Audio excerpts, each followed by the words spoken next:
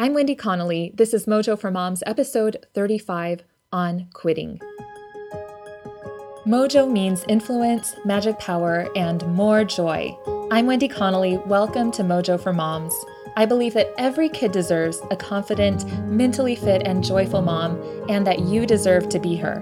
As a life coach, I've designed this podcast to help you get there. Let's begin. Hey everyone, welcome to today's podcast, episode 35 on quitting. Such an important topic. But before we dive in, do you have your ticket yet for Creative You? I'm actually recording this episode ahead of time because of a family vacation, so I don't know if we still have tickets when this podcast goes live, but I hope we do, and I hope that you can snag one and come. If you've been listening to the last 3 episodes, you've gotten just a very tiny sliver of a glimpse of the powerful work that takes place in these retreats. So imagine these teachings, but amplified and applied directly to your situation, to your life, and how you would change as a result of actually digging in to do this work for the sake of your own transformation. We're going to take women who feel creatively blocked through a whole day of live coaching and fun exercises and teaching to invoke their creative muse and fan their creative sparks into wildfires. So if you're working on a project, a book, you just need some creative mojo in your life and you're lost for how to find it. Maybe you're building a business or a website, or you want to start a podcast. Maybe you're feeling stuck and confused and uninspired in your job. Whatever it is, we're going to turn all of that around and have so much fun doing this. And the price not only includes an all-day retreat this Saturday, April 6th, but it comes with a great catered lunch that everyone loved at our last retreat and a physical recipe box brimming with coaching tools that spark creativity and keep you moving forward beyond the retreat, that get you building toward a tipping point and living in that gorgeous state of flow. And as an added bonus, you get a free follow-up Creative You one-on-one coaching session with either me or Ginger if you want to take advantage of that, which nearly pays for the cost of the entire retreat. So invest in yourself. Invest in the joy of living a creative life. It's so amazing to get to do this. And snag those last tickets to Creative You if they're still available. You can find them on my website, mojoformoms.com. And there's a tab at the top that says Creative You. Just click on that and you can register. I am so excited to see all of you ladies this Saturday. Okay, today let's talk quitting. You know that song by Kenny Rogers, The Gambler? Such a classic song. I have memories growing up of that song coming on. I don't know if it was in a car or in a bar, but I just have this memory of my aunts and cousins all breaking into song and singing along because the lyrics are just so catchy. And I'll spare you from singing it. You're welcome. But pay attention to these lyrics because we're going to talk about them today. And it goes like this. You've got to know when to hold 'em, know when to fold 'em, know when to walk away, and know when to run. You never count your money when you're sitting at the table. There'll be time enough for counting when the dealing's done. So this episode today is for those of you who find yourself wondering whether to quit something. When do you hold 'em and keep with it, keep going? And when do you fold 'em? When is it wise to walk away? This for you could be a job. Maybe your job feels like a dead end. And maybe it is, but maybe it's not. It could be that your kids want to quit piano lessons and it's become a battle to get your kid to practice, but you think, oh, but we've come this far. What if he regrets quitting? By the way, my philosophy on this is not to push too much with my kids. We're not very demanding. And because of this, our kids have tried and experimented with a lot of things and have ultimately found some things that they truly love. They want to just go deep in and pursue these things. Both my son and daughter, they love scouts and they love drama. And my son has just taken up the bagpipes. You guys, seriously, the bagpipes. But if we'd force them to stick with soccer or basketball or violin or other of our ideas of what they should do, and we wouldn't let them quit, then our kids couldn't have found those endeavors that truly resonated with their unique spirits and tapping into their unique abilities and gifts. So that's just my philosophy when it comes to kids. I know I've held on to stocks in my portfolio, especially when I dabbled in day trading. I would hold on to a stock thinking I've already bought in. Maybe it'll make a comeback when I just see it going down, down, down. So do I stick with it or do I sell? Is it bull or bear? I don't know. I kept looking for a doji on the charts, that sweet spot of a trend change, when no doji came, when I should have folded. And I've since learned to ask myself, would I invest my money in this stock today, right now? Much wiser outlook if you're trying to decide whether to hold on to a stock or quit that stock. I know right now when it comes to quitting, for a lot of my pastor friends, since I was trained in a Methodist seminary, they're wondering whether to quit the Methodist Church because of a vote at General Conference that is very hurtful and harmful to so many beloved children of God. And they're at this crossroads right now. They're wondering if they keep trying to negotiate after years and years of battles and bruises and failed negotiations that have really been getting them nowhere, wondering if they keep trying to reform from within, or whether it's finally time to move in a new direction, embrace a new beginning full of possibility, a really nimble new start, but possibly at a very high cost to them. You've got to know when to hold them and when to fold them.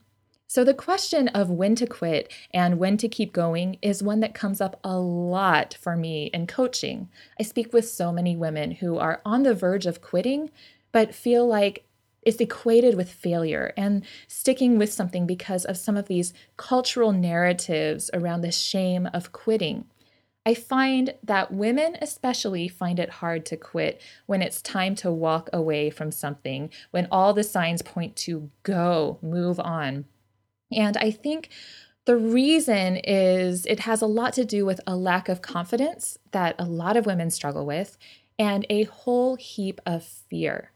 But sometimes we do need to stick with things. So a lot of us just stay stuck in confusion. Should I stay or should I go? I don't know, so I'll just stay. And as a coach, it's not my place to give advice on whether to stay or go. My job is to help the women I work with trust their inner wisdom and tap into it themselves. Because deep down, as they tune into their thoughts and emotions, and especially their dreams, they do some depth work with the metaphors and the omens. When we begin to pay attention to the language of the universe, they begin to open up to the still small voice that guides them. Sometimes knowing when to quit is easy. You hit a wall, you get pushed out, the floor falls out beneath you, the tide turns, and you just know it's time.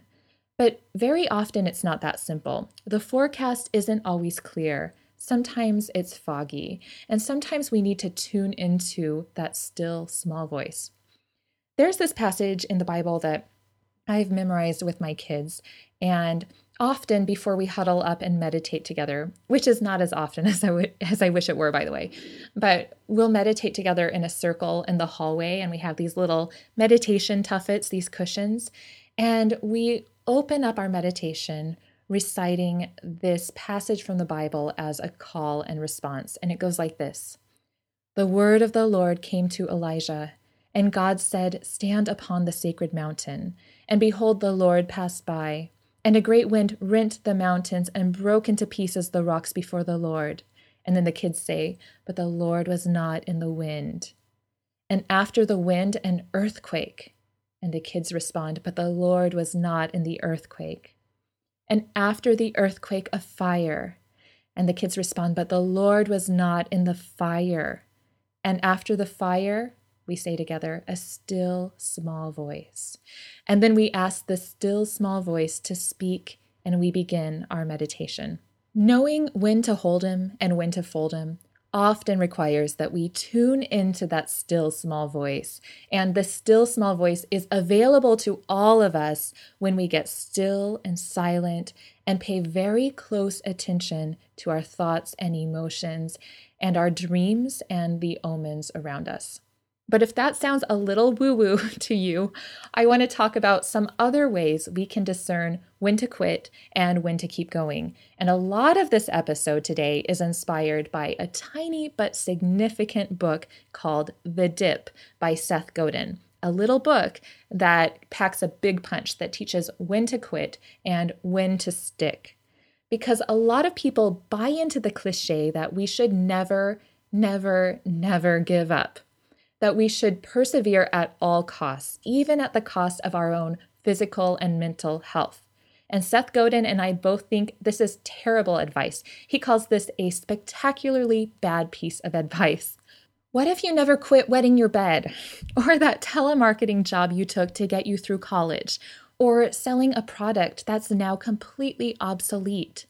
Seth talks about strategic quitting versus reactive quitting.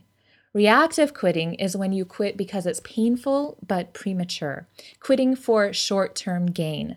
That's a bad quit. That's a reactive quit. And its opposite is equally bad. I'm not talking about strategic quitting, but when you just stick with something, when it's convenient and comfortable enough to get by, but when you can't be bothered to quit. We don't want that mentality either. That's called coping, and it's a cop-out from living an extraordinary life, a life that brings deep joy and fulfillment, and that rainbow after a long slog of rain. So here's where the concept of the dip, which is the title of Seth's book, comes in. Godin says that if you were to chart out when to stick with something instead of quitting, it would chart out as an inverse bell curve. It starts high, there's what he calls the dip in the middle, and then eventually, after a long haul, it goes back up again.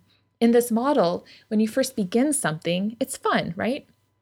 It doesn't really matter what the activity or job is, but it's sparkly and new and interesting. It's this honeymoon phase at the beginning, and you experience rapid learning and probably some quick wins.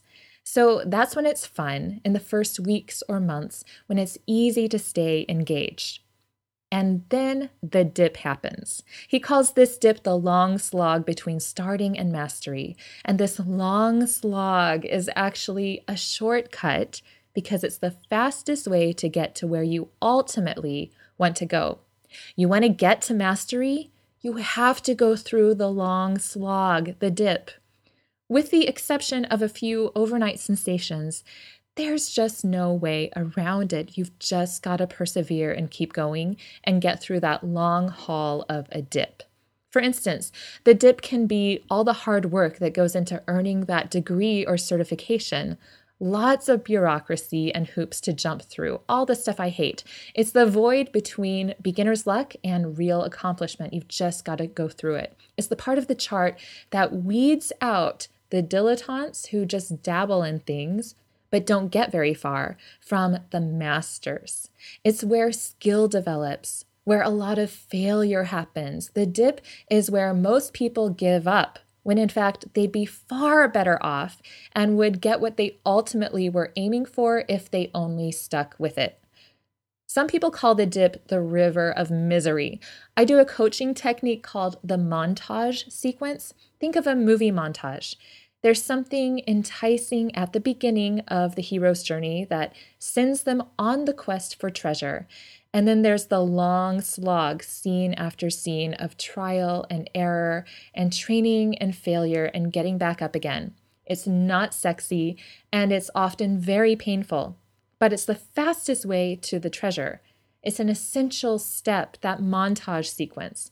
Except here's the deal. In movies, they speed up the montage. They show a transformation scene by scene by scene that may stretch weeks or months or even years and decades in real time for a character. But in the movies, they condense it to less than a minute while Rocky or the Karate Kid or Baby from Dirty Dancing goes through all of this training to some inspiring background music. But in real life, our montage sequence doesn't have the sexy background tune or the instant progress scene to scene.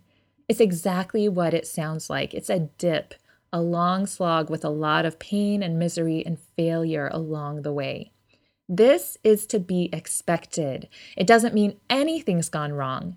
And yet most people give up here before they get to their treasure on the other side of it, before Rocky and the Karate Kid win their battles and baby is launched overhead into the strong arms of Patrick Swayze.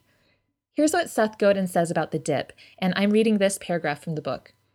The brave thing to do is to tough it out and end up on the other side, getting all the benefits that come from scarcity. The mature thing to do is not even to bother starting because you're probably not going to make it through the dip. And the stupid thing to do is to start, give it your best shot, waste a lot of time and money, and quit right in the middle of the dip. Now, I would counter that with a caveat. If you're in it to just explore and experiment and just have some fun, then I think it's great to explore things and quit if it gets hard and you don't feel a huge commitment. That's totally fine. But you're not quitting because it's hard. You're quitting because you realize in trying that it's actually not what you want. It's not your cup of tea. If it is, however, what you want, if you think maybe this is my cup of tea, maybe it is worth it, and you just know it's going to be a lot of hard work along the way, then push through that dip. For me, that was grad school. It was hard. I knew going in it could be expensive, but I was willing to push through the dip because for me, having a master's degree was totally worth it. I wanted to get to the other side no matter what. Another curve that we sometimes encounter instead of the dip is the cul-de-sac, which is French for dead end. So this is a situation in which you're just running on the hamster wheel. You work, work, work, and nothing changes. You're going nowhere. Now, it can feel like you're going nowhere in the dip, but it's just part of the long slog, and there's hope that you're getting somewhere. You know there's a place to arrive at. In the cul-de-sac, there's nowhere really to go. There isn't room for growth, promotion, progress. So when you discern that you're in a cul-de-sac, you want to quit and quit fast. This is when you want to fold him. In the dip, you hold him. In the cul-de-sac, you fold him. So it's important to find a dip that's worth conquering, that's worth sticking around for. And it's also vitally important to quit all the cul-de-sacs that are diverting your energy from your highest priorities. Quitting is about taking back your energy and putting your focus where it needs to be to get you through that big dip that you do need to get through. The Big Dipper is what I call it. So we do want to quit. We want to simplify certain things in order to amplify what matters. I love the quote by Nathan Morris. It's not always that we need to do more, but rather that we need to focus on less. Embrace the dip, quit the cul-de-sacs. Now, during the dip, you're going to go through a lot of failure and a lot of quitting certain strategies. Godin says, don't fall in love with a tactic and defend it forever. Instead, decide once and for all whether you're in the market or not. And if you are, get through that dip. He says that short-term pain has more impact on most people than long-term benefits do, which is why it's so important for you to amplify the long-term benefits of not quitting. All right, let's talk about the difference between quitting and failing, because a lot of us equate a quit with a fail when often it's a win. So strategic quitting is a conscious decision. It requires your higher prefrontal brain. If you're in a cul-de-sac, a dead end, it's costing you a better opportunity. So strategic quitting is a super smart choice and a very conscious one. True failure, ultimate failure, is just giving up too soon when the dip gets tough and you quit just before the finish line. Quitting smart actually prevents this ultimate failure because it musters up your energy and directs it where it's needed most to finish the race. Do you see the difference? So if you need more help discerning, I want to end with a few questions you can use from this book to help coach yourself through the should I stay or should I go, should I hold him or fold him conundrum. And here are your questions. Ask, is this a dip or a cul-de-sac? If it's a cul-de-sac, how can I change it into a dip? Is there some risk I can take to get out of this cul-de-sac? Is my persistence going to pay off in the long run? When should I quit? I need to decide ahead of time, not when I'm in the middle of it and not when part of me is begging to quit. If I quit this task, will it increase my ability to get through the dip on something more important? If I'm going to quit anyway, is there something dramatic I can do instead that might change the game? If I like my job, if I'm comfortable, is it time to quit? Is doing nothing better than planning on quitting and doing something great? I'm going to add my own question here. What is the opportunity cost of sticking with it? Another one that my coach asked me as I was pondering whether to quit a job, he asked, does it take more courage to stay or to leave? Such a great question. All right, you guys, I'll see some of you this weekend at Creative You. I'm pre-recording this, so I don't know if we have any more seats left at this point, but go to mojoformoms.com and look for Creative You in the menu bar to find out. These live events are absolutely my favorite part of coaching. They're the most fun, and I think some of the most effective and life-changing work that happens in this business by the very nature of the synergy of women joining together to create beautiful new things and spark ideas and break through obstacles and get through that dip knowing we're not alone and other women have our back and some keys and tools to help get us through. So I can't wait to see you on Saturday, and I'll see the rest of you on next Tuesday's podcast. Bye-bye. If you want free tools to implement the ideas from today, visit my website at mojoformoms.com. It's custom designed to help you on your path to well-being. If you want to stay up to date on all the latest episodes of this podcast, go to iTunes or your favorite podcast app, the one already on your phone, then subscribe and help me out with a review and rating. As always, thanks for sharing your favorite episodes with friends. Until next week, I'm Wendy Connolly, and you've been listening to Mojo for Moms.